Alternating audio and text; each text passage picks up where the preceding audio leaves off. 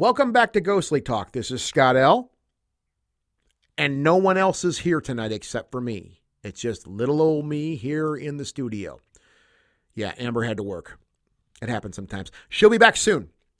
However, I was able to have the most fantastic conversation tonight.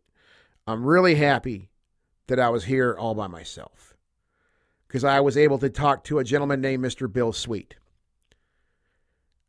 The subject matter that we were getting into, I frankly was a little uneasy about it. I was not quite sure, but I wanted to talk to him about this stuff and the stuff that he was proposing to me. And I'm really, really happy I did. You'll know why when we get into this. A few words on Bill Sweet, though. Bill Sweet has always been interested in how prayer and religion relate to consciousness and science. A natural connection between like-thinking people resulted in his involvement in the research of consciousness and prayer at Spindrift Research, where Bill became the president over time. Brought up on the North Shore of Chicago, Bill graduated from New Trier High School and Illinois State University with a major in communications. He founded and was president of an entertainment booking agency in Chicagoland also. Sweet's avocations include being an investor, an audiophile, and an extra-class ham radio operator. Guys, I want you to keep an open mind, and I mostly want you to enjoy my conversation with Mr. Bill Sweet.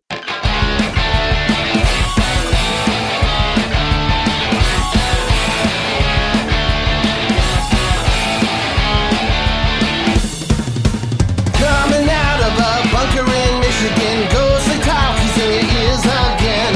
Buckle up, give your head a spin again. Turn it on and come right in. Born in 2002, the one and only GT crew, coming back old school, run right over you. Ghostly talk, ghostly talk, ghostly talk, ghostly talk. Mr. Bill Sweet, thank you so much for taking some time to join us tonight to have a conversation. Thanks for being here. Welcome to Ghostly Talk. Well, good evening from near Chicago. Oh, near Chicago? What part are you in? Right near O'Hara Field. Oh, no kidding. Yeah, right. We have the airplanes fly over our house. Yeah, I've stayed at hotels in that area before. Have you? You come down here for conventions? Yeah, every once in a while. Yeah, we've been down there, a lot of times over the years, and that was honestly the time in my life where I didn't have as much. It's not like I'm some rich person now, but that was a time where I didn't really have any money. So in order to go there, I'd have to stay by the airport, where it was a lot cheaper to stay at a hotel instead of staying downtown. Well, that's what I heard. I heard that I don't know why that is. I've heard that though, that the hotels are more reasonable. Yeah, they are. Oh, they're a lot cheaper. I'd always just stay out there by the airport, and it just seemed like it was just easier to deal with and just downtown, the congestion and all them things too. I couldn't deal with that either. So I would stay outside of there. So, yeah. Well, I'll tell you what's great about this area where I am. Yeah. We're going to be talking about paranormal things tonight and consciousness research and power of prayer and things. There are just all kinds of clubs and groups and talks at colleges on this. There's just so much activity in this area. It's unbelievable. We just have there's just a lot of interesting people in this area. It must be the consciousness there, but I really like it. Well, yeah, Chicago itself, there's I think any city, you're going to have a lot this is just my impression. I've been to a lot of big cities. A lot more. Some people will want to move away from a big city. I don't get it. Well, yeah. I don't want to be in Chicago. Yeah. But there's so much going on. It's unbelievable. Well, we were talking a few minutes ago. I live outside of Detroit, so yeah, we can go down to the city anytime we want. And it's the same idea when you live outside of Chicago. It's like, well, let's go down to the city and hang out for a few hours, and then you can step out of that, and you can kind of put your arms, you get into the suburbs, you can kind of put your arms out without hitting something. You know what I mean? So you get some space. That's right. You feel safer too. Yeah. It's and that's what was going back to that. That idea you mentioned. Having gone to a lot of cities myself, over the country, and smaller cities, larger cities, New York, for example, L.A. They all hit me the same way. Yeah, there's an electricity abound because there's just so much stuff. There's so many things happening. There's so much activity, people working, people hustling, doing whatever they got to do to get by, right? And then you have people just, they're visiting. I mean, I can go on for days about all the activities that are happening. So there's that electricity, I think. But at the same time, too, I mean, and I'm going to take a beating for this, but I mean, I go to Baltimore once a year, Maryland once a year. And that's in the news. Well, yeah. And I mean, I love going there. The history is amazing.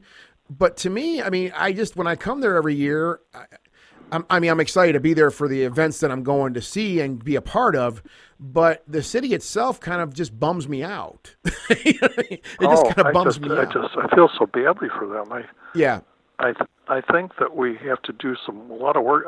They say that it's actually worse than parts of Chicago and Baltimore. It is. It's hard for me to believe. It is. I mean, it's a scary place in certain areas. I mean, I was there this past year for a music festival, and there was literally a riot that happened on the Inner Harbor, which, if you've been to Baltimore, you have the Inner Harbor, and then you kind of have downtown, which I think that would be south of that. I don't know all my directions there. Are you a musician too, as well as a paranormalist? Yeah, it's one of my little side things I do. Yeah. Well, it's kind of it's kind of consciousness oriented. Yeah, it is. I find a lot of musicians. It's very interesting, very, very interesting. Musicians and artists seem to get these things quicker than people just say, no, 9 to 5, regular 9 to 5 job. I don't know what it is, but I guess they're more right brained, and that helps. Well, it's funny you mention that because I mean, all the years I've been doing this or being a part of it, I found. Yeah, it happens all the time to me. New people I meet that study the paranormal, whatever field they're studying in, right? I find more and more musicians. I find it all the time. It's crazy. I'm like, why are there so many musicians that are, into the paranormal? At least to a point where they attend conferences, they're networking with people, they're doing work. I mean, they're serious about it, right? Go ahead. I don't have it quite. Maybe you're one of your listeners or somebody knows, but I just talked to a parapsychologist that told me one of the great rock stars, he told me who it was, is totally into this and has written a whole book on the connection between music and UFOs and psychic stuff. Do you know what I'm talking about? That may be Tom DeLonge. He has got a couple books now. Tom DeLonge, a lot of people who, and I'm sure anybody listening to this you know what I'm talking about. I'm talking about that, right? I'm pretty sure that's who you're talking about. Is Tom DeLonge. He was from a band called Blink-182, kind of like a poppy punk band from back in the day, and now he does this band called Angels and Airwaves. And my Amber, the other host, who's not here tonight, she couldn't be here tonight. She's a big fan of that stuff, and she has all of his books. And he's making a lot of plays. I mean, I can't say I agree with everything he's saying or endorse it all, but he's making a lot of plays. I don't know if that's it. It doesn't ring a bell, but when I find it, I'll let you know. Yeah, I mean, maybe somebody else. That's the big guy right now. It makes the point that somebody else is doing it too. Oh yeah, totally. Yeah, I think a lot of people. Yeah, this was somebody from one of the bands that you would think of, like Led Zeppelin or Toto. One of these bands, one of that era. Yeah, follow that up with me. I'm curious to know. I'll let you know what it is. Please, yeah. Well, it's funny. I should have paid more attention. It's funny though. I mean, because I thought about that idea before. Because I said, as I've already said, I have met a lot of people in this field that, whether they're hobbyists or they're studio musicians. I mean, there's a lot of ways you can be a musician. You don't have to be, Led Zeppelin, for example. There's a lot of things you can do with music. Mm-hmm. And I've met a lot of people that have a part in music along with stuff with the paranormal. And it makes me think of, why do I find so many people who are musicians? And maybe is it a way the brain is wired that those kind of things are related with one another, or is it that? Well, maybe they know, because a lot of people tell me that are songwriters and composers, and I've heard interviews with famous people too. Yeah, that these ideas come into their head, they don't know where they're coming from, and it's just a spiritual experience, So they're aware that there's something outside of themselves that is affecting themselves. So that's opening you up to just thinking physically about things, and more of a metaphysical. I think a lot of people who are in the music, I mean, they're into progressive and forward type thinking. I mean, I don't know what other name, weird thinking, outside of the box thinking, whatever thinking it may be. Sure. Thinking about alternative ideas. And yeah, I mean, I often think of that idea is very beautiful to me. And it's also fascinating is like, okay, so when someone writes a riff or they write some lyrics or whatever they may be, that's a part of a song that may have some notoriety, where does that come from? Is it just from the synapses and the firings in their brain that how their gray matter is wired up? That's how they can come up with these ditties, or is it coming from somewhere else? Like you just kind of mentioned a minute ago, is it coming? I think from that most else? of them think it's coming from somewhere else. Yeah, possibly. Just yesterday, I met two different people at two different functions. Interestingly enough, this is just yesterday. One was a musician that I hadn't seen in years. Yeah. And he asked me what I was doing, and I brought up, he didn't know anything about this consciousness research I was involved in at Spindrift, so I told him about that. He almost fell off his chair. We immediately got into discussion. Yeah. No introduction, just right in the, we started right in the middle. He was prepared. He knew this. He didn't have to go into introduction. We were in the middle of the conversation when we started. It was very interesting. Mm-hmm. And then I met two Buddhists who kept on at a different function, like a husband and wife Buddhist group, and they were telling me that they were atheists. Buddhists are atheists. They don't believe in God and everything. And everything they said and everything and the way they acted and everything, and they were saying, "Oh, come on, the way you act, you're very religious. All these things you're telling me are religious activities, but telling me." And it was funny. Everything I talked about with them was the same thing. They understood what I was saying. I understood what they were saying. Yeah. But they got it in their head that they're atheists. It's weird. It was weird. They were no more atheists than the man on the moon, but they think they are. Well, they meditate and they follow their religious procedures and they ring bells and songs and all. These are all religious activities, friend. I'm sorry. Well, and that's why I'm glad you're here, because I have, and along with the stuff I want to get into with, in this conversation, I'm experiencing some things, especially this year, where, when it comes to consciousness and this idea of prayer, I've had some things happen. And I mean, I like to think I'm pretty open-minded about things. I have beliefs too, but I like to hear what people have to say. I like to see what the universe has to offer me also, right? So that's where, at least for us here, Spindrift comes into play, right?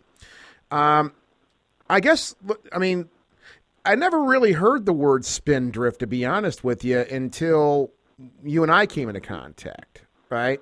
Well, I'll tell you that, frankly, I hadn't heard of it before I got involved in it. Yeah.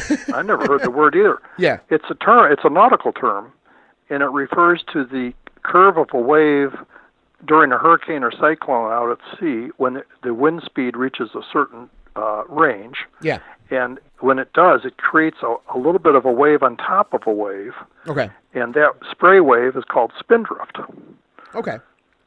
And the reason they named the organization Spindrift was, when I got involved, it was doing cutting-edge research between matter and spirit, between the physical realm and the consciousness realm. And so they were doing cutting-edge research, just like the cutting edge of the wave, the Spindrift wave. That's how come they named it that. So that's pretty wild. Yeah, okay. And that all makes sense now. Now, you weren't, I don't want to put words in your mouth, but you weren't one of the founders of Spindrift. There were founders, and you became the president at one time. Am I correct? Yeah. I was on a date with a gal, and I got talking about things I was interested in. I mentioned parapsychology and experiments and religion and science and ESP. And she says, "Well, you have to meet my brother and father, Bruce and John Klingbeil." Mm-hmm. I just about fell off the chair. They were doing full-time research into consciousness and prayer, and they had a lot of experience with prayer because they were full-time Christian Science practitioners. Now, a lot of people don't know what Christian Science practitioners are. You probably do. But they are people in the Christian Science Church that are the counselors, the advisors, the people who pray for other people and help people out with problems in a spiritual way. Yeah. And so the reason they got involved was they were also amateur scientists. So that sort of played in. They were all amateur scientists and Christian scientists. And they noticed, and this is a very interesting thing, I wonder if you run into this, maybe not as much, but they noticed that when people had a dramatic healing or a paranormal experience or a psychic moment anything along that line when it was successful. I mean, there's also failures are pretty clear cut. Something doesn't work, okay, but when somebody has something work that's quite dramatic, or it certainly stands out. Mm-hmm. They notice that the people in our modern times, anyway, that they dealt with would be real grateful for what happened, repeat what they happened, and go on and on. But maybe 6 months would go by, and they didn't think any more about it. They forgot they had the experience, or they didn't think it was any big deal. It was like this moment that they had changed into something else, even to the point where some people forgot they had a traumatic experience. So well, what's it? And this is, of course, the collective society suppressing people's psychic and experiences. So we don't look into these things because it's counterculture. It's our culture doesn't get into this too much. Yeah. So they said, well, gee whiz, we better do some experiments and see if we can come up with something that can show that there's actually a principle involved in prayer, and you have the results as scientific data. So when people come along and say, yeah, there's no proof for this, no proof for this, you can show them the experiments and show them the data. And this should bring some skeptics back to inquiry, but some people you'll never get to believe anything. But a lot of people who even had experiences will be reminded, oh yeah, that's right, I had that experience, and this is evidence that what I experienced, it does have a backup. It just isn't a fluke. There is actually some scientific principles involved, and other people are having them, and this is shown in a laboratory, this type of thing for our modern age. And so that's one of the great reasons they did the experiments at Spindrift, was to see if they didn't know if they could, but they did find out that there were ways that they could track prayer from some people. And then they organize a database of these experiments, and they have scientific explanations of them. Yeah. And they haven't been accepted by the scientific community yet, but I think it'll happen because science keeps moving forward and it keeps bumping into strange things, and this will certainly be one of them at some point. Yeah. Well, okay, so the question I have with that, so you're saying that they were, that Spindrift Research was doing experiments with prayer. So I guess what got me, where I was going with this, at least mentally, was so the experiments themselves. The things I would think of if I was going to try to like I guess quantify data like that from prayer would be, okay, so the person. And I'm just going to use an example, right? No, so, just tell me what you're thinking. Well, so the person prayer.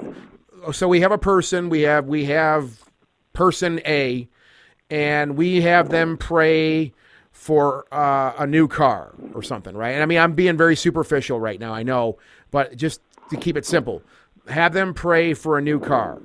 And I guess how I would think about that would be, all right, we have to have the control in here now. What's the threshold that's going to tell us that this prayer was a true event? Like, is it 48 hours? Is it 72 hours? It's a length of time, it seems like to me. Because if a person prays for a car in like 2019, let's say they pray for a car today, which is September 16th, we're taping this show, and they get a car September 16th, 2022, does that really mean the prayer worked? Or does that, because it seems like that's a very long time when you're trying to quantify, it seems like data to me. Does that make sense? No, it makes perfect sense. What you're asking for there in an experiment is too complex to test. There's too many things.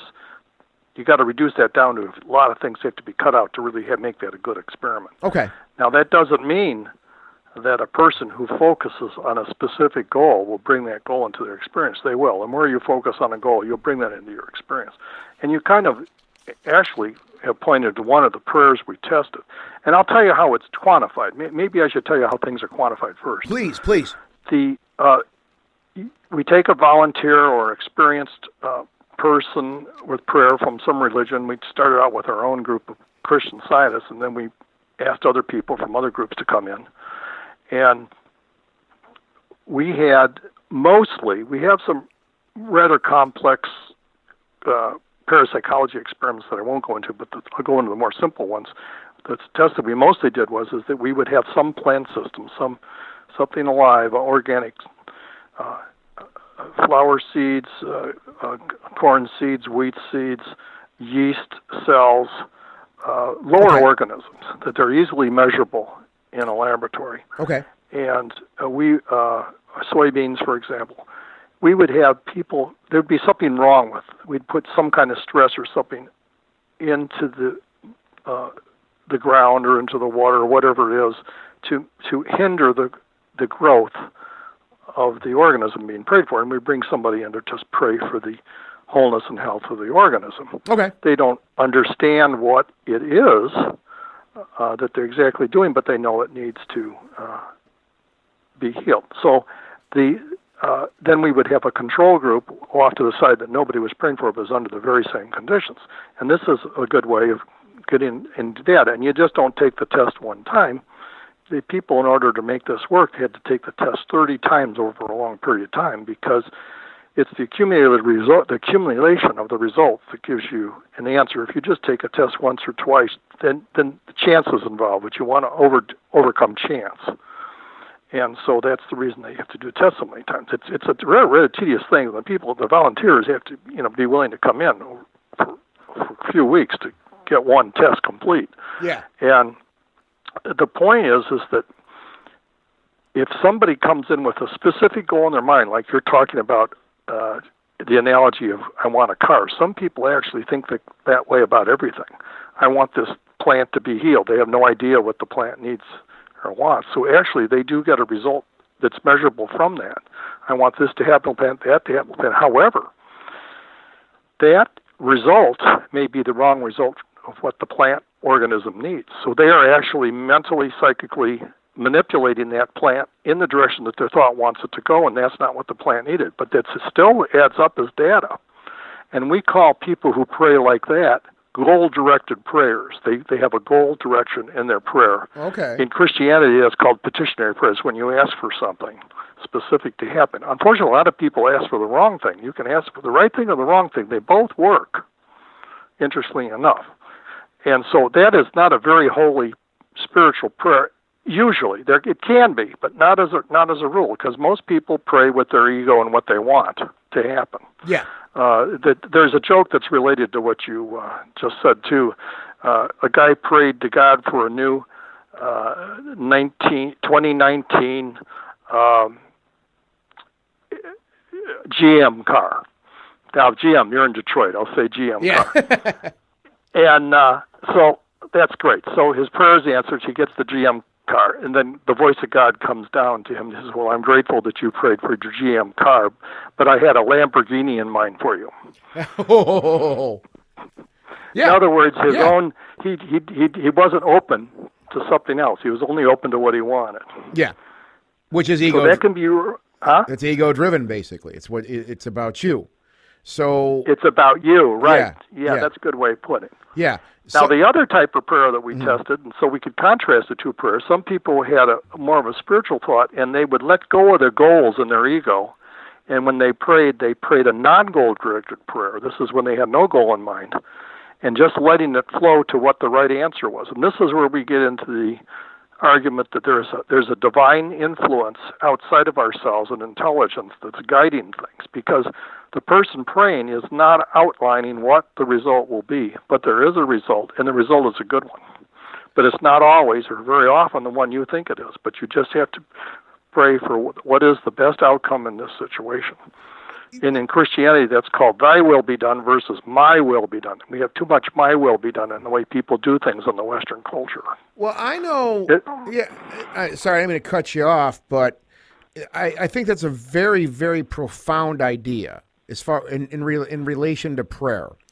And the reason I say that is I know that I've always struggled with the idea myself in my life and people around me too, that I have to have control of everything. I have to have my arms around every problem. I have to have things under control, and everything has to be planned. It has to be on a spreadsheet, blah, blah, blah, blah, blah, right? I've learned over many years personally that sometimes, if not more, if you can, you got to just let things go and let things kind of work the way they're going to work. Let the universe do what it's going to do, right? So this type of prayer that you're saying to me is very profound from that standpoint. Because I think more people are just praying. If this is what they're doing, they're praying because they do have goals, and they may be lofty goals too, right? They may be like, hey, right. I really want to. They may be, but often they are not. Mm-hmm. Please, I want to be happy. I want to have a good career. Blah blah blah. They're superficial things. That's what it really is. I want to help people. That's a good. That's a good one. That's a good goal. But, okay, but that's where to me things may get a little murky between the two, because you have a person that has a goal, right? And what if their goal is completely selfless? Like, what if their goal is, hey, somebody give me the power, someone give me the tools to go out into the world and help people and make things better? That seems to me like that's not really very superficial. That's very divine on their part. That it's very selfless on their part. That's really a non-goal goal. You're just open to what is going to be the answer. That's the way to pray. We call that a non-goal goal. You want to do what's right.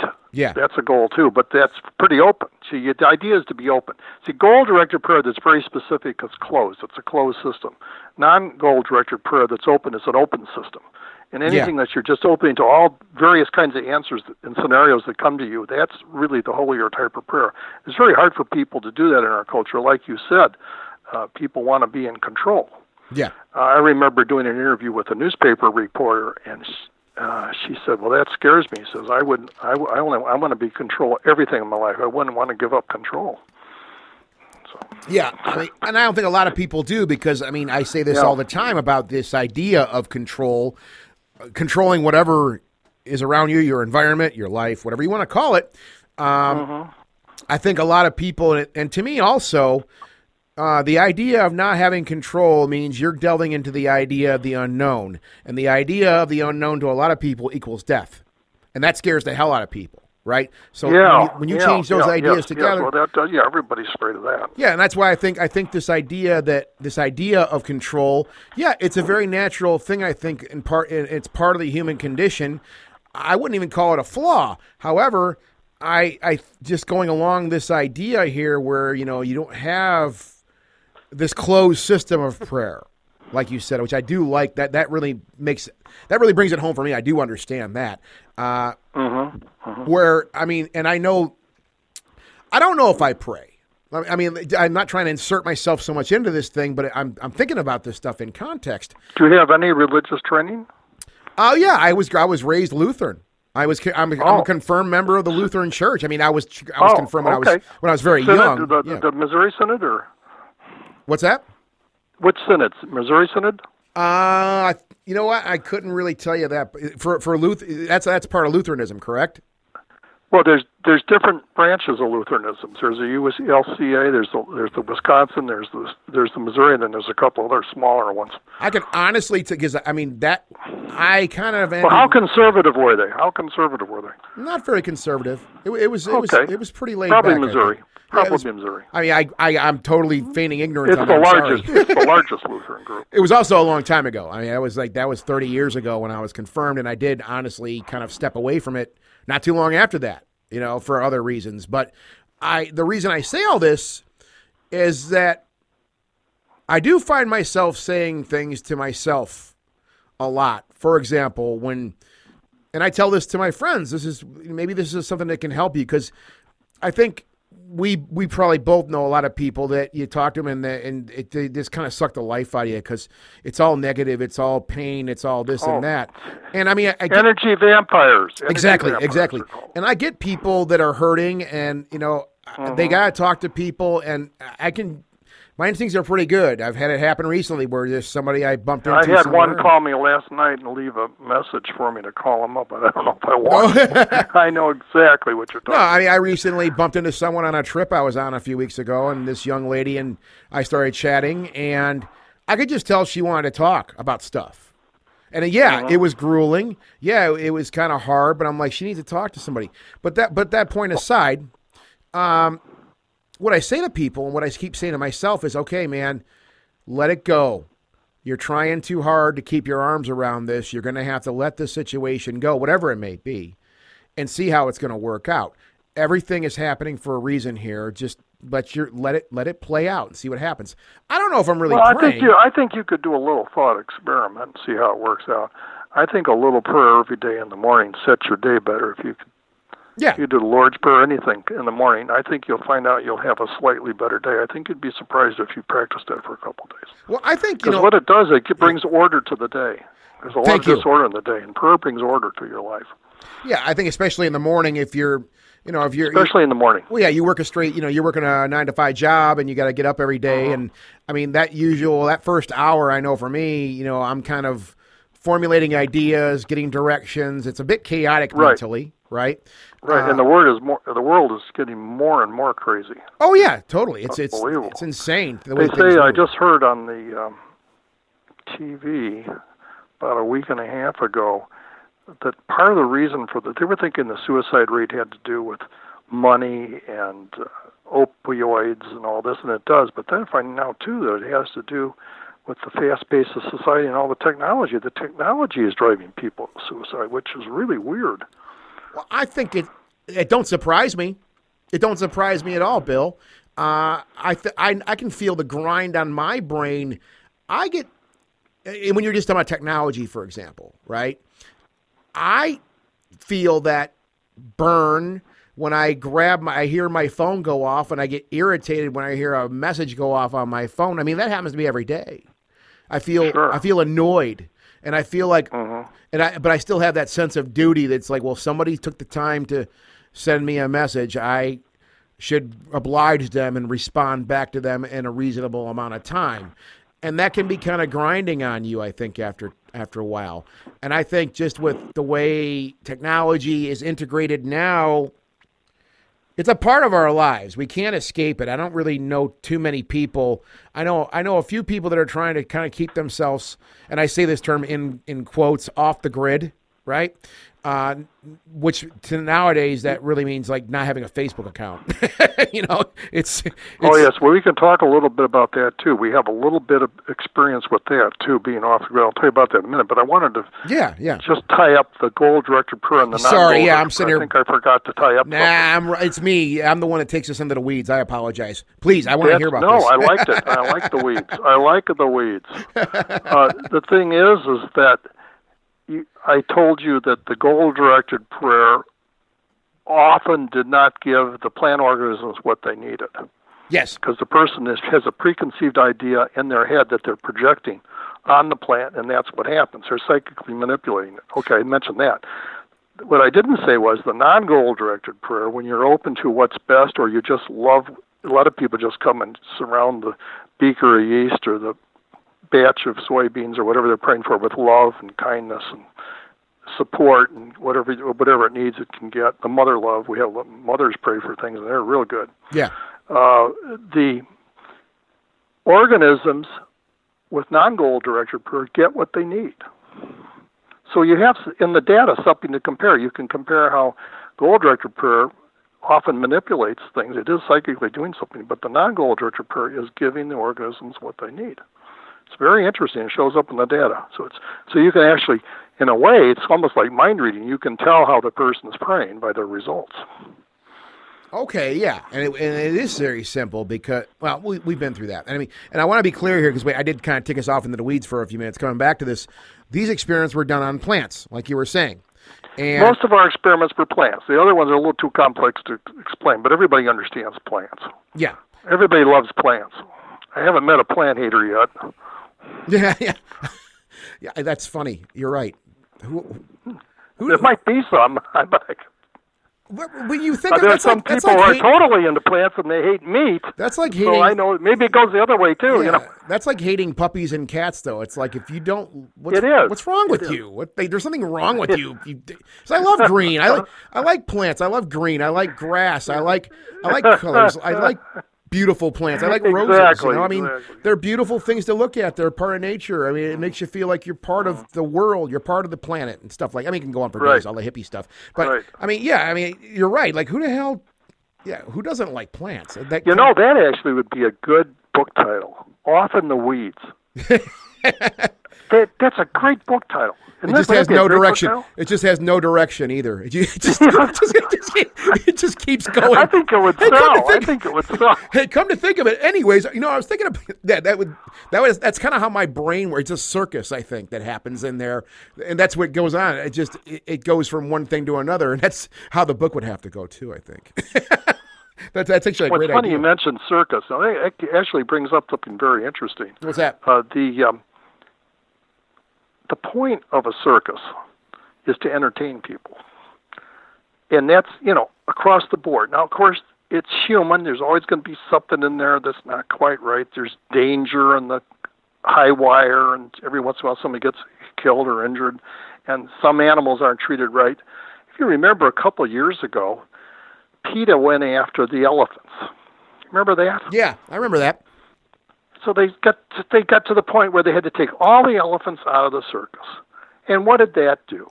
It killed the entire circus business. They all closed down. And people came to see the elephants. That's one of the main things of a circus. So there's an example of a goal direction coming in and interfering with something that's been harmonious and working well for a long time. But this goal gets so strong in there, it pushes the situation around and diminishes it down to zero. It was amazing. I couldn't believe it. Well, but if you think about it, though, that could be perspective, though, also. The PETA people were very happy, and they don't really care about the circus shutting down. They just don't want to see They just want to see the animals not being, and I'll say the term abused, because that's what their perception is. Right. I got my ideas, too, on that.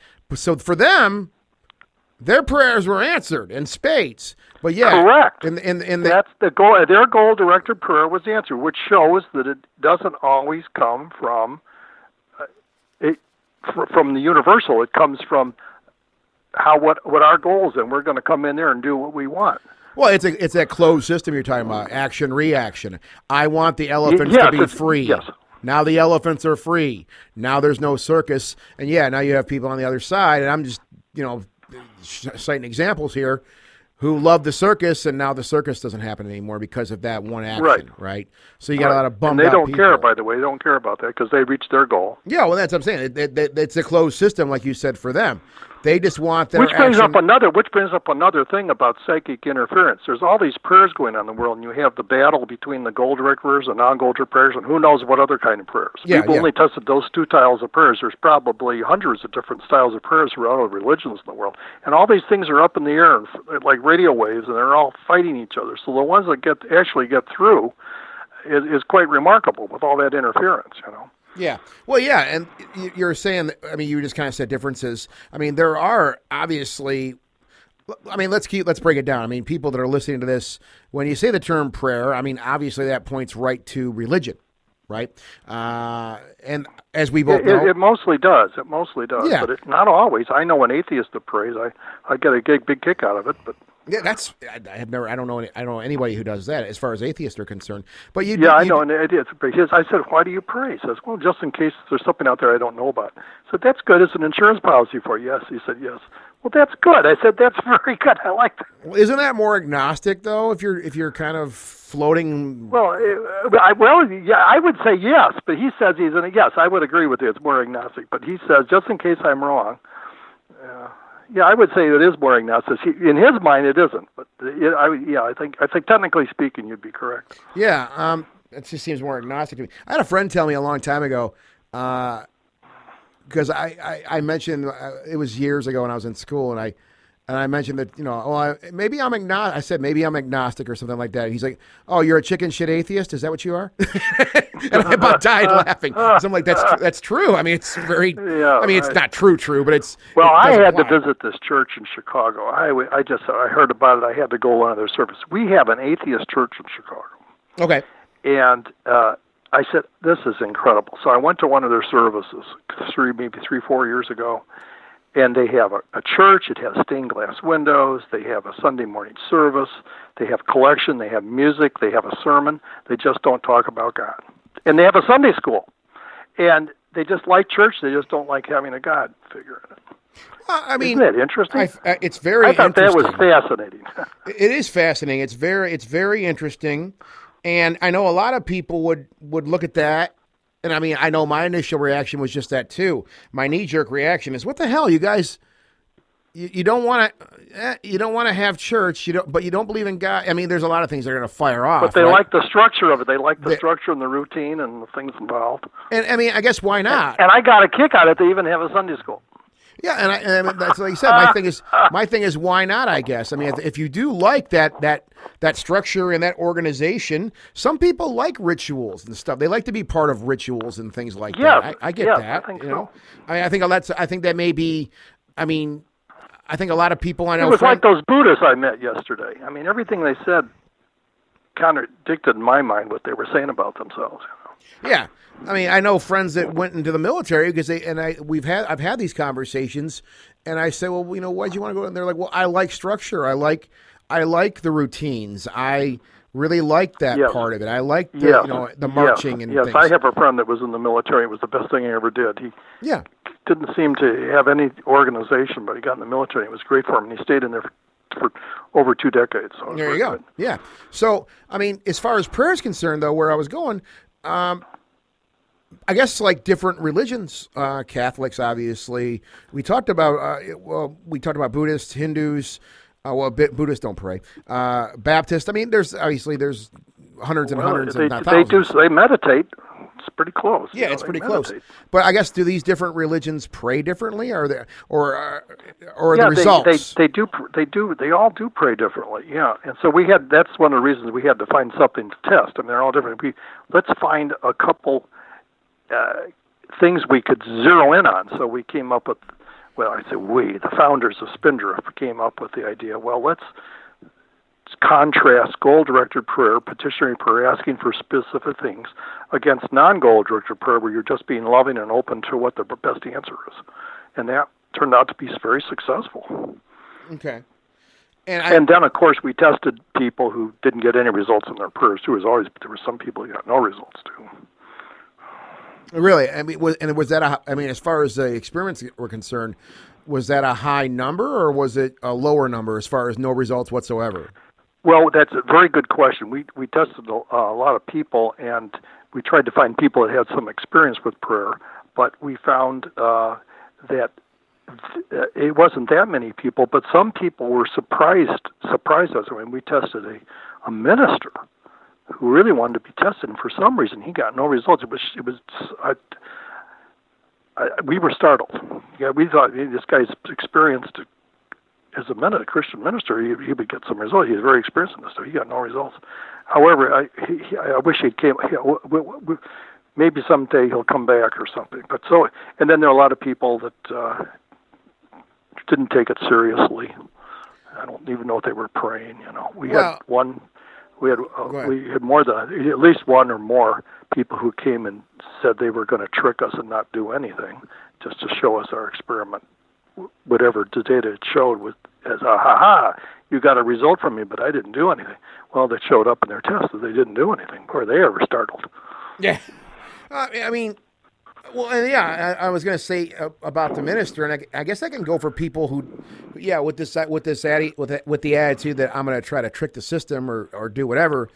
I guess the idea for me thinking about is, okay, so fine, you're a minister, you're educated in this. This is your life, essentially. Yeah. But we think there's also unconscious agendas going on. It could have been something that was a block in his subconscious mind, thinking it was blasphemous to do it. We had a lot of people think that it's tempting the Lord, and it's this is not a good idea to bring science into religion. So you could have subconscious saboteurs going on. So you may be a good prayer, but you can't pray in the laboratory because you have all these guilt feelings and things going on. And that you have no control of. I mean, really, they have no control of that.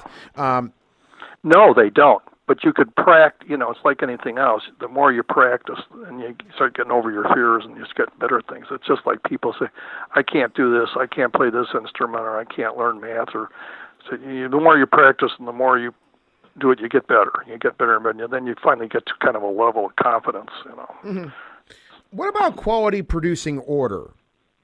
We have that written down here. That's a big word in our research. We call the Spindrift prayer research qualitative research. We are we feel we are measuring the effects of quality thought. The higher quality thought is the holier thought.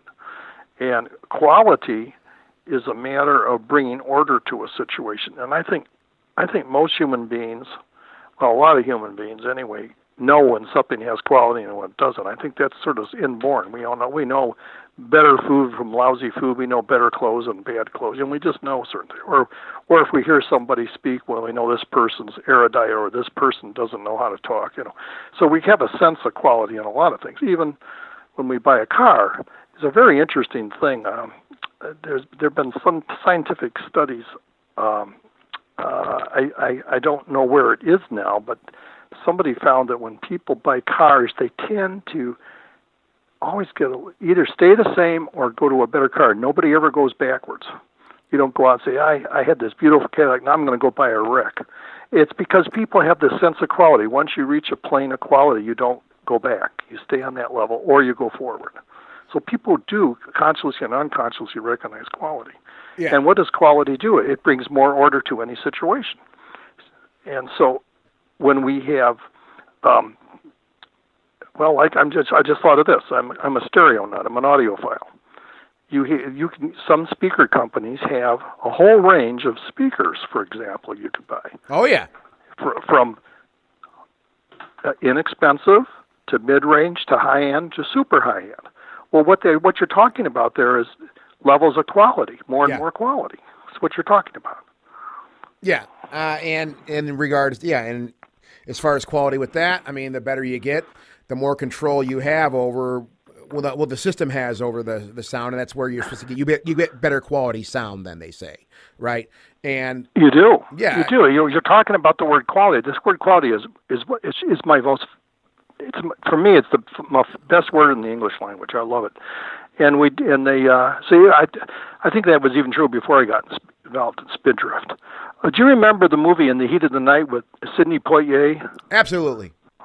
Oh man! Now who was the guy? Who was the chief of police? He was a famous actor. Oh God, he was on. I can't believe I'm forgetting this right now. Rod something. Well, you know who he was. You remember that, right? Yeah, yes, sir. Yeah. Okay, so here's an example of this recognition of quality. Sidney Poitier, as a black man, he's, everybody thinks the black people are the ones you arrest first. It's just sort of in the consciousness. It shouldn't be that way, but it's in consciousness. So he's arrested as a murderer, and he's during an interrogation by the chief of police, this famous actor. The police chief says something to Sidney Poitier, and Sidney Poitier says, "To whom are you speaking?" And that word "whom" is a quality word. Remember that scene? Yeah. To whom are you speaking? Yes. And that indicated to the chief of police that Sidney Poitier was a man of quality and not the murderer. He knew it right then. Yeah. It was good. So there's, it's just interesting. You just pick it up. A murderer's not going to say that word. Well, and quality shows up our higher manhood and our higher womanhood, and everything. Well, I think quality thought and quality speech, just in everyday life, that's a great example from that movie, but I think in everyday life, I know personally when I have conversations with people that I meet people, and happens often nowadays, I listen to them. I do listen to the quality of their speech.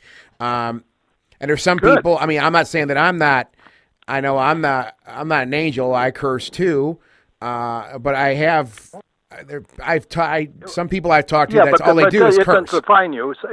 Cursing might define some people, but that doesn't define you. That's occasional. Or, not just cursing, but just how they speak, how their speech works. Obviously cursing, I know I have met people where every other word is the F word coming out of their mouth, and I'm like, man, you're really wearing it out, man. Like, you're really killing me with this thing. I can't deal with this. But it's quality speech. It's quality thought. Obviously, quality thought, then quality speech. And that does to me, I make judgments. I do make judgments based on that. Like, this person sure we do. Doesn't seem now, very, You might be interested, and your readers might be, your listeners, that the Spindrift website is spindriftresearch.org. Yes, thanks. Or spindriftresearch.org. And if you go to the FAQ page, there's 21 questions on there, and questions 2 and 4 are all about quality. Question 2 and 4 are all about quality thought. So, and the different qualities. So that's the big thing of this though is quality thought though, and that's the big deal. Yes, and we feel we're testing.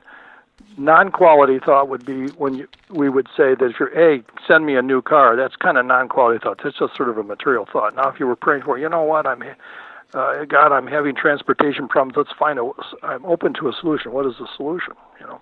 Yeah. That's better. That's not closing the loop. But if you have on the back of your mind that you want a real quality car, that's okay. But just don't be that specific. Yeah, be open to something. You know. It seems to me that the quality prayer, from what we've talked about so far, is just that.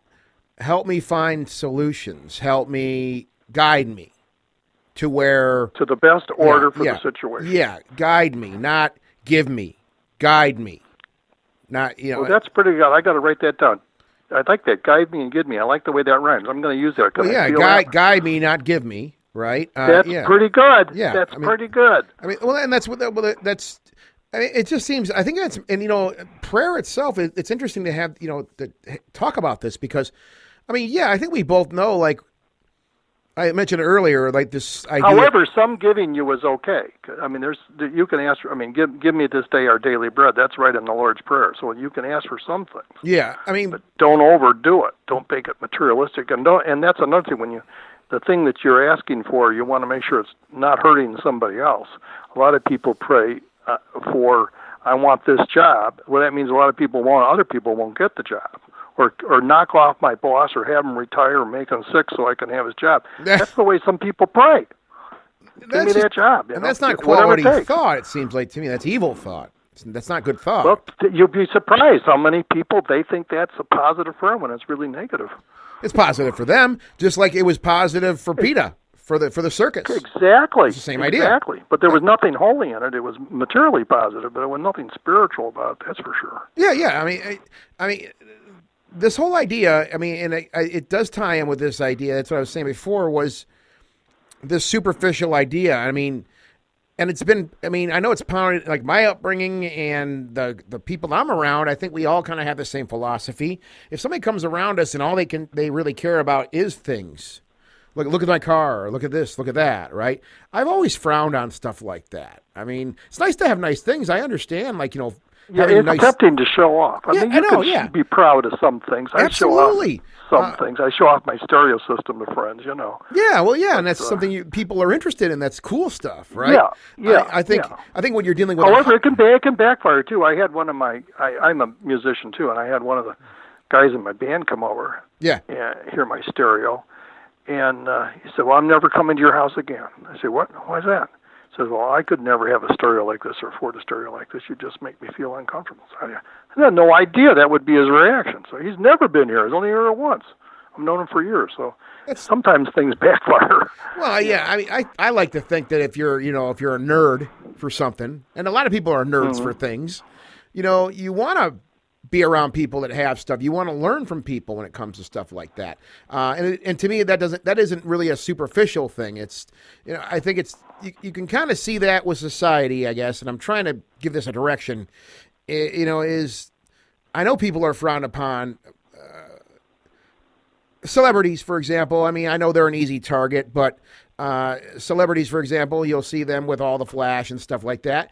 And I don't know where they have fans, frankly, because everybody I seem to talk to, they all say, look at that person. They're horrible. Look at this, all their stuff, their expensive stuff they have. They have no soul whatsoever. They don't know what real life is or how life can be, which I agree with all them points, right? But somehow these people can seem to persevere. It's this superficial idea, you know, that people seem to have. You can persevere. You get me right now that if you have a goal-directed thought, you can accomplish things. There's no question about that. It's mind over matter in a way. Yeah. But what I'm saying is that it's not imbued with the highest quality or what could be the most positive outcome.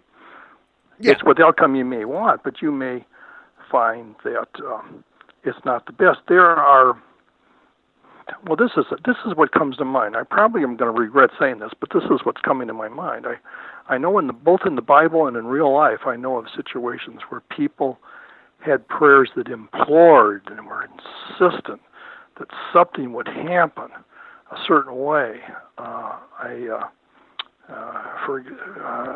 I can think of a couple examples where people wanted a child to be healed with some horrible, just unbelievable, horrible disease, and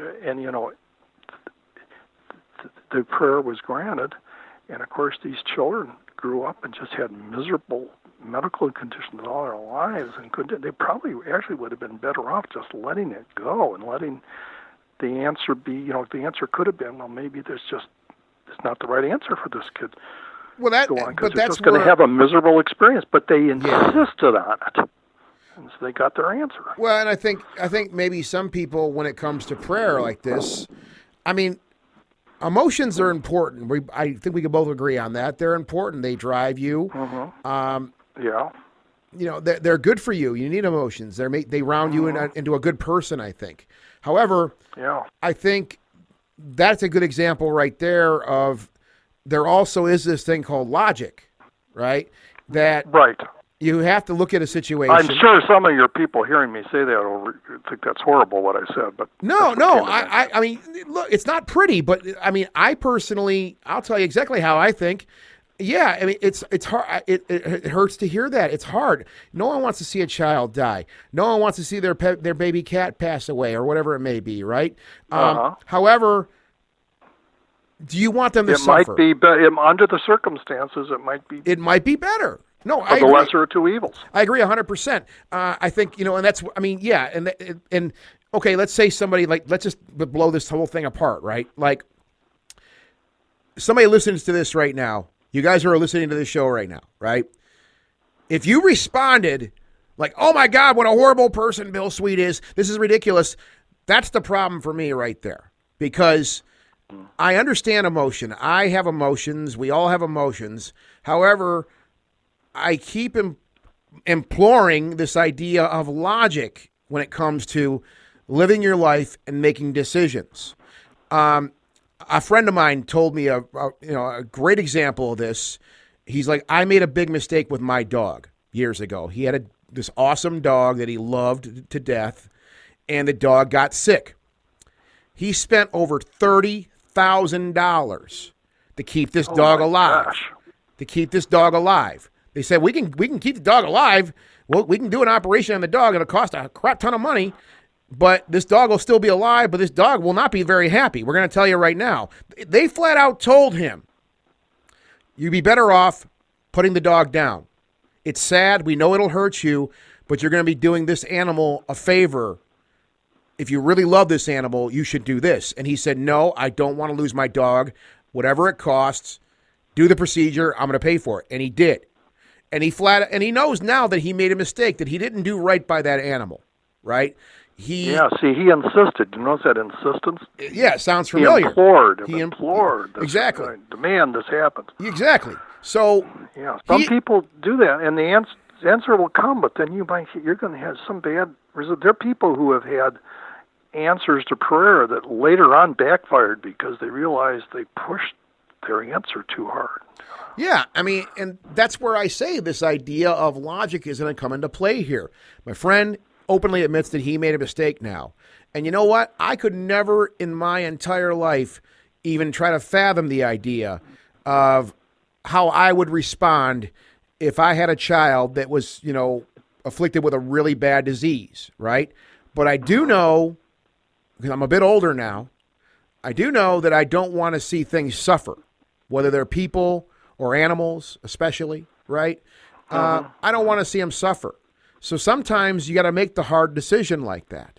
And yeah, it's not pretty, Bill. But that's my point. I had a guy, I'll tell you what a guy said to me today, and I was very surprised. This is a very intelligent person, mind you. He's very bright.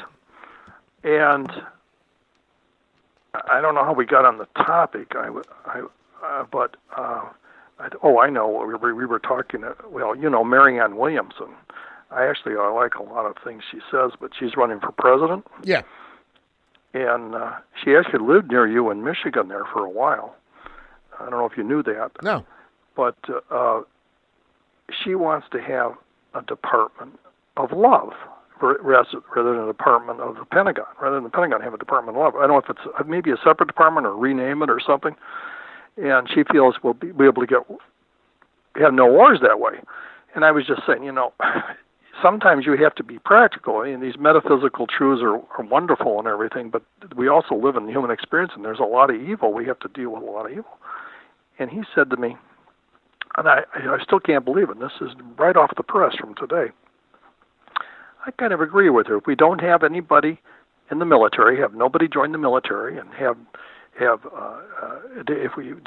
let's just have no military, and then we won't have any wars. I said, did you really say that? I said, yeah. I said, if nobody's in the military, we're not going to fight anybody. Yeah, but I said, do you realize the other people in the world, if they realize we don't have a military, they're going to come in and invade us? No, if we don't have a military, they won't have a military either. There won't be any wars. I couldn't believe it.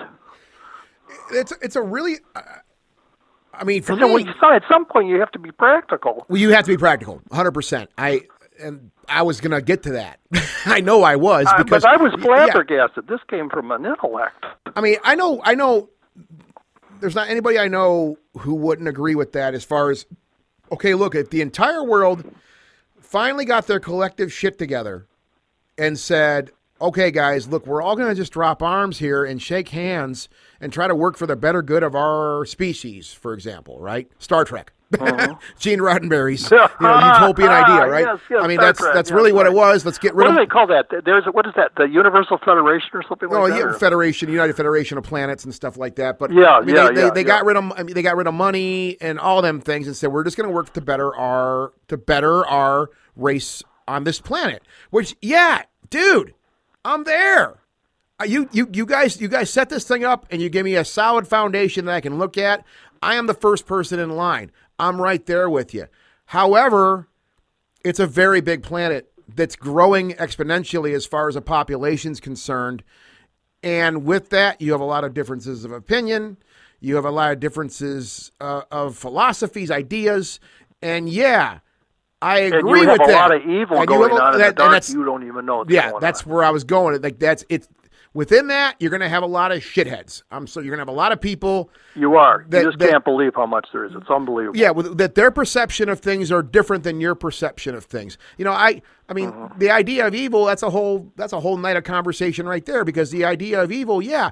I mean, if a shark comes up to you in the water and bites your leg off, you're going to look at that as a pretty evil act, because you're the one losing the leg. And that's not going to benefit you at all. However, that is correct. The shark is just hungry. The shark was just hungry, and the shark smelled something good and said, I'm hungry. The shark is just being a shark, right? So, I mean, and I think the same thing goes with people. You have different ideas. Yeah, if you knew the sharks were in the water there, you knew they were in the water, so. Well, yeah, and that's a whole thing, too. If you know the sharks are, they stay the hell out of the water. But, I mean, that's right. But people have. Right. And a lot of people don't do that. No. I know people, and maybe you do too, and I just cannot do anything with them. I say, why don't you lock your doors? He says, well, I've never had anything happen. Lock your doors. Well, what about if it happens? Yeah. You never had anything happen. Well, what about if it happens? That's the reason you lock your doors, so nothing happens. Well, nothing bad has ever happened. Well, yeah, oh my gosh, the world's changing. What do you call that? These are educated people. Yeah, I mean, and there is that breakdown. But yeah, there is that idea, and that's what I was saying. Like, people have different perceptions of what's good and evil. Right. I mean, that's true. That's true. I mean, so yeah, what my perception of good and what another person's perception of good is, there could be completely different things, and that scares. Well, this actually brings up a good point, Scott. The thing is that we would make the argument at Spindrift that what brings order is good and what brings disorder is bad. There's a way to kind of get a clear-cut description of good and evil. Yeah, I mean, and that really is, to me, I mean, look, I don't think things are all that simple, but yeah, bringing order to something is a good thing. I mean, it makes sense. I mean, I know just from my narrow mind that I have, that's my big thing, is I like order and structure with everything, right? Professionally, good, and the personally, better, and then it means you like quality too, because the better order, the better quality. Better quality, exactly, right? But that goes. I mean, I'm not trying to argue this, but that goes right back to what I was saying though before. what my idea of order is, like, look, me and Amber, my better half, who's at work right now, her idea of order and my idea of order are two different things. And I'm not, she's not here to defend herself, so I don't want to beat up on her. But like, we have different ideas of order, and sometimes her idea of order, I'm like, oh my God, I wince. I start to twitch and stuff when I see it, right? Well, there's different levels. You're just on different levels of order. Okay, yeah, but I mean, but at least he's not into disorder. Well, no, and that's the thing. Like, it's not. Oh my gosh, what if you were hooked up with somebody who was into disorder? Well, yeah, and that's that we work that way. But yeah, what if you were married? What if you were married to an opioid? Oh God, oh yeah, that's disorder in the highest level. That's disorder. Yeah. So I mean, but somebody like that, though, I mean, okay, that's a great way to, a great path to go down with this, though, Bill, because somebody who is hooked on opioids, right? Their mind is changing. Their mind's being warped in ways that we don't understand. So then they have a whole different perception of what order is. Their perception of what order is if they can get that fix and make themselves feel better, right? Right. And what they leave behind them is a whole bunch of disorder, trying to get to that piece of order that we both know is not order either. Right. They're building. They just want something in the immediate future and nothing beyond that. Yeah. And they don't remember the past, and they don't remember mistakes. It's unbelievable. So going back to this, a few minutes ago, I'm all about this idea of a utopian society where we all can put down our weapons and we all can shake hands and say, let's do the right thing now for each other. Well, someone's got to show it to you. I could be wrong, but I don't ever remember Jesus ever saying that's possible. He said, we'll always have wars, we'll always have earthquakes, we'll always have conflicts, and he said, we'll always have the poor with us. I wonder why that's not good. Did you know he said this? He said, the poor will always be with us. We're never going to get rid of this poverty thing. Yeah. We can improve it, but we're always going to have some poor people. So, I mean, Jesus said that. Did you know that? Isn't that incredible? Well, and you would have thought he would say everybody can have harmony and everybody can get out of there. So, no, he said we're always going to have poor people. So, I mean, that's part of the human experience. Then it's part of our condition. It's having war and poverty and having these negative things, these pieces of disorder in our environment. Right.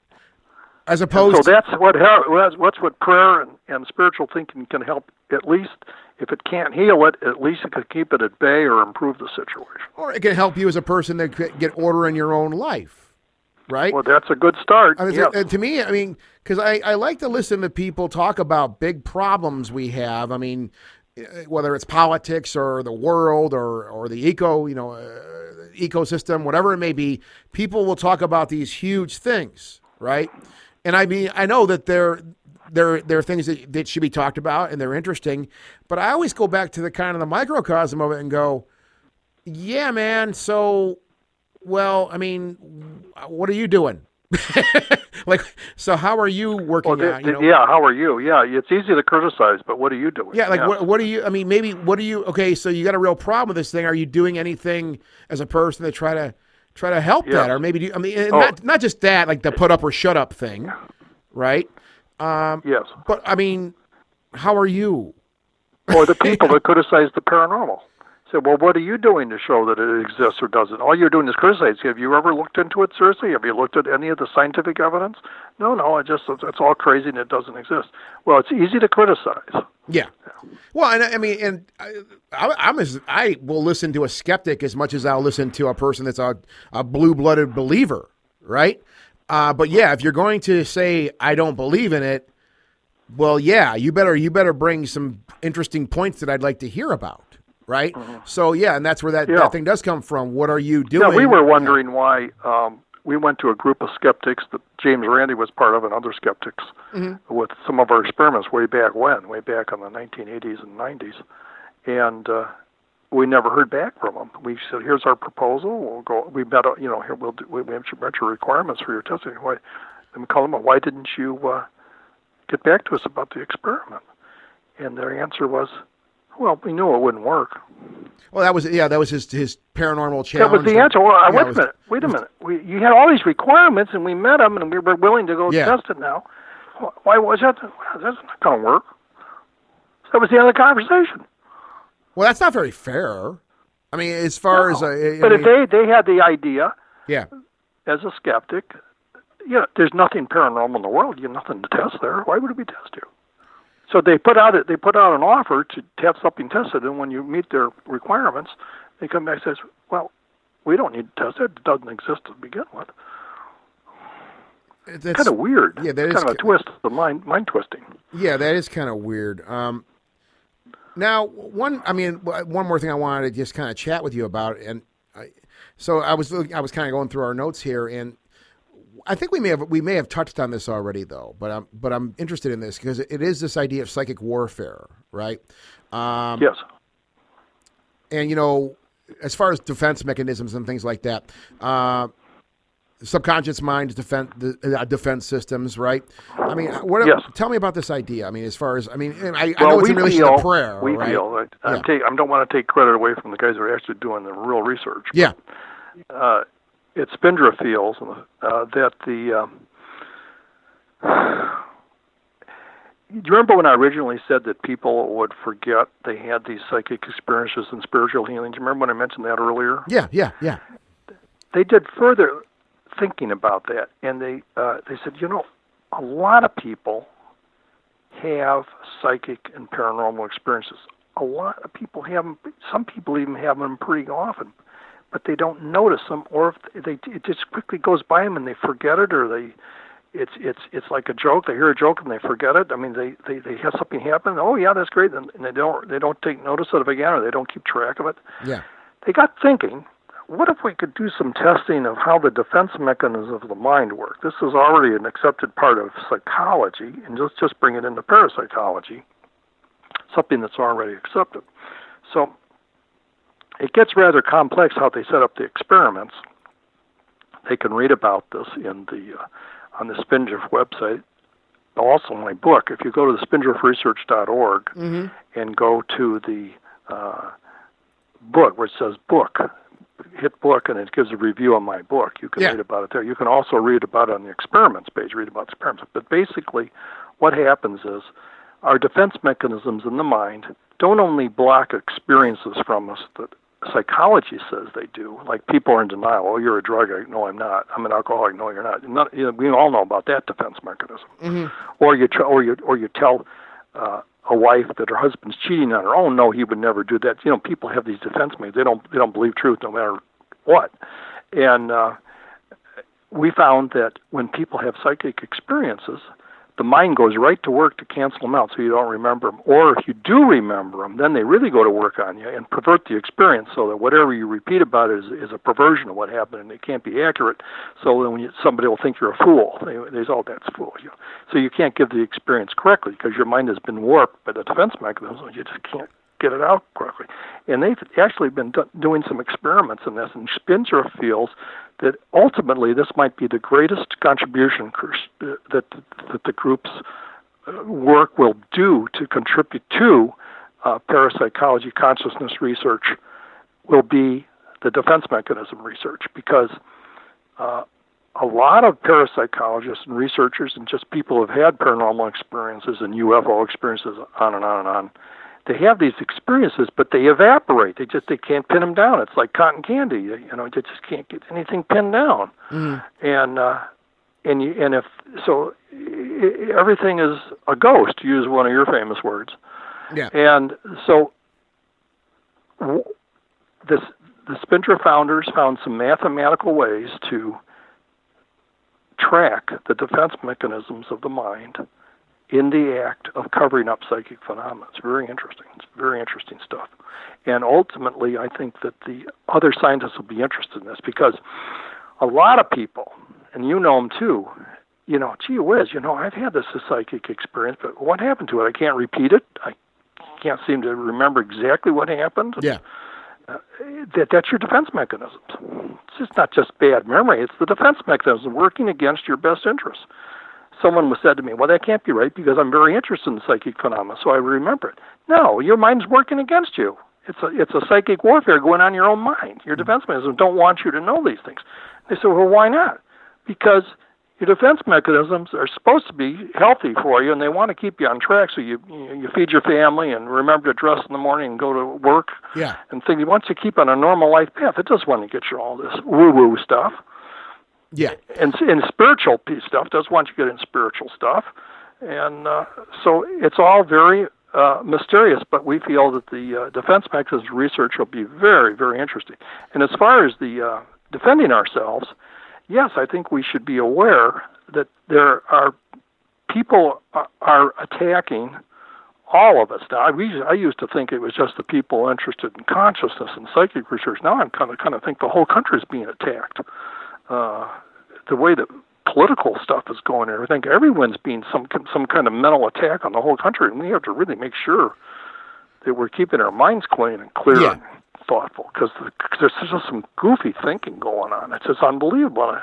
I really cannot believe it. But I can tell you that the world is not what I was brought up in. It's changed that much. It's very different now.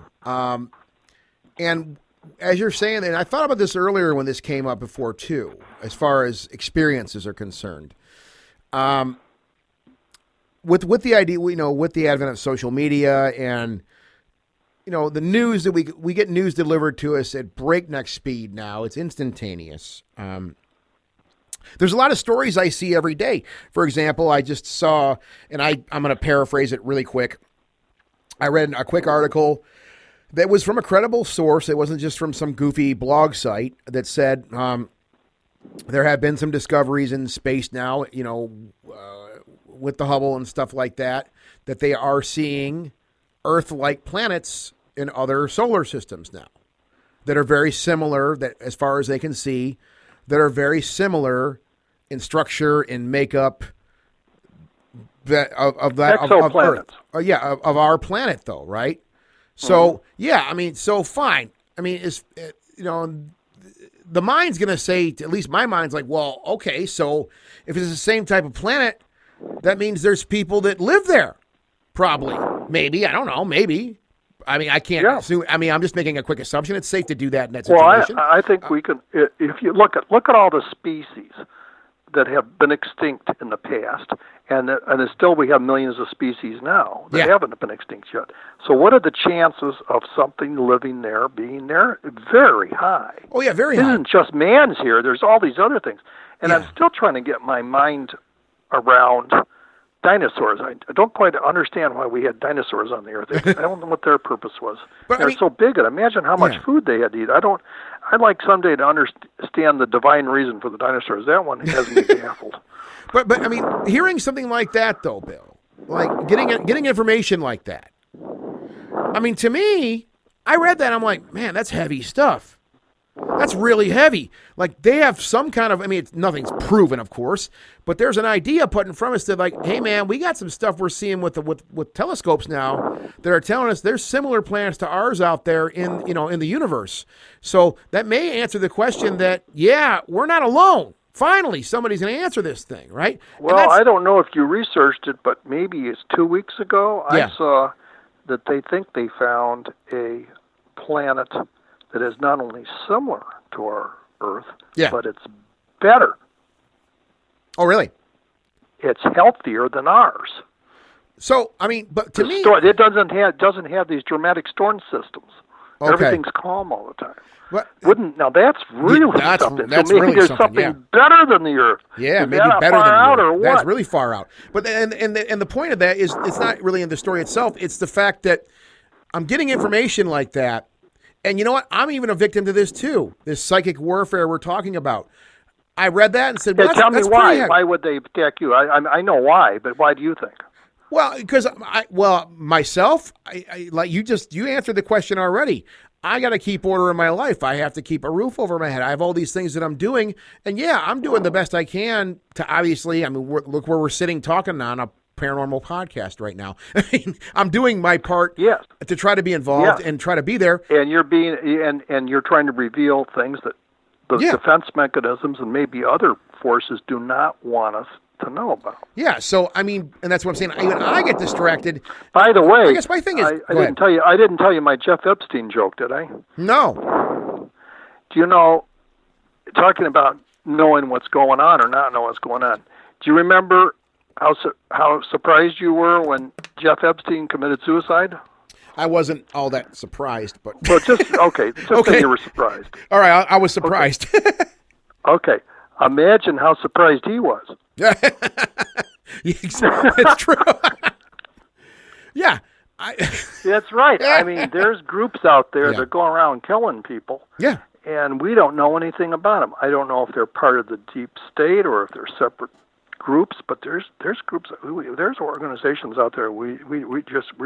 They're just laughing at us because So we don't all know. this, I mean, the average person doesn't know what's going on. yeah.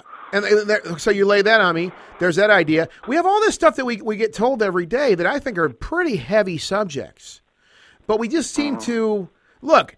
I mean, I don't want to fall down this rabbit hole, but yeah, you're right, Bill. I believe that 100%. There are people on this planet. There are groups of people on this planet, organized groups of people on this planet, that go around killing people for their own means to keep order, or at least what their perception of order is with certain things. And it's this has got to come out. There's been some wonderful people that have disappeared and just all kinds. By the way, I heard another joke. You know how these congressional committees go on and on. Well, after all these years, a Congress committee has finally made a conclusion that John F. Kennedy did not commit suicide. Oh, really? Jesus Christ. That's a joke. It's a total joke. That's what your committee, after all these years, they finally came to the conclusion he didn't commit suicide. Everybody saw him shot, see, but they finally, after all kinds of research, he didn't commit suicide. And you have that kind of hilarity. You have the fact, like I said before, we know there's stuff happening around us that's really bad, that's really sucky. But the rest of us regular folk, I consider myself pretty regular folk. I just go to work every day. I do my thing. I try not to it's like a friend things. of mine said, who was in intelligence work. He said, if you only knew the things that have been thwarted that were bad, that you never hear about, the things that were stopped before they happened, you see, it would scare you. That's true. That's I don't want to think about stuff like that. I mean, some of the horrible things that we may have been faced with that we don't even know about as a race of people. As far as maybe in the United States, as a nation, there's things I'm sure that never even got into the press, right? Never got into our news feed. I'll tell you another thing. I met somebody recently, and we got talking about religion. Real great guy, and everything. And then I asked him what church he went to. He says, "Well, don't be mad at me, but I'm in the church that Jim Jones started." Oh my God! Began in and then broke off. People's He's in the church or Jim something? Jones' original church that he was ordained in and everything. Okay. So wow, so that's still going on. I had no idea. Religion they is still make going you on. people. Maybe not the worst part of it, but there's still a remnant. Yeah. And this guy was part of it. Isn't that wild? That is wild. Now, to cap this thing off, I mean, we've talked about. I mean, there's been a lot of stuff discussed with prayer, religion, things like that, and I know we've already talked a lot about, experiments with prayer. It's what Spindrift Research has been doing. By the way, I want to say the experiments are on the Spindrift website under experiments. They're also in my book, A Journey into Prayer by Bill Sweet. Cool. It's done very well. Yeah. And there's a picture of Spindrift on the cover if you've never seen it in the ocean. And if you on the Spindrift website, spindriftresearch.org, just click book, and you can read about my book there and how to order it and everything. I guess my final question. The experiments are in the book, and they're the scientific details there. And if somebody is an actual researcher or a scientist and they want more science stuff, we've got that too. But I didn't put the real deep stuff there because the readers don't want to see mathematics and formulas and stuff like that. So I guess that's the last question I have, though, is I mean, what are your impressions as far as religion and science together? Because, I mean, we both know a lot of people, they hear those words put in the same sentences and they freak out, right? They think that they're mutually exclusive. Yeah, they think it's an oxymoron. The thing is that that was my attraction to Spindrift because they were Christian Scientists, and I have an interest in Christian Science too, which is a religion that is interested in bringing science and religion together. A lot of people don't know that. They have all these other ideas about it, but I think it's going to be the future. Or if Christianity and religion doesn't get scientific, it's going to be wiped out. It's just going to be wiped out. Technology and science is just going to make a fool of religion and just wipe it out unless religion steps up to the plate. I think that religion, going on that thought, I think a lot of people, young, and I mean, not to say it isn't the Get Off My Lawn show, but I mean, the younger generation, it seems like younger folk now, I mean, what, Generation Y? I don't know. I guess it's Generation Y. Religion is not something that they're really focused on at all. It seems like they're... I actually feel badly about that. I think people need a basic religious training, the principles that they take through to them their whole life. It's just like if you learn piano at a young age, you can always play piano. And if you learn these Bible principles at a young age and get versed in that, it helps you your whole life. And our country was founded on biblical principles. Yes, it was. People have gotten to the point where they don't even know that. They don't even know that historically. What's that? That can't be.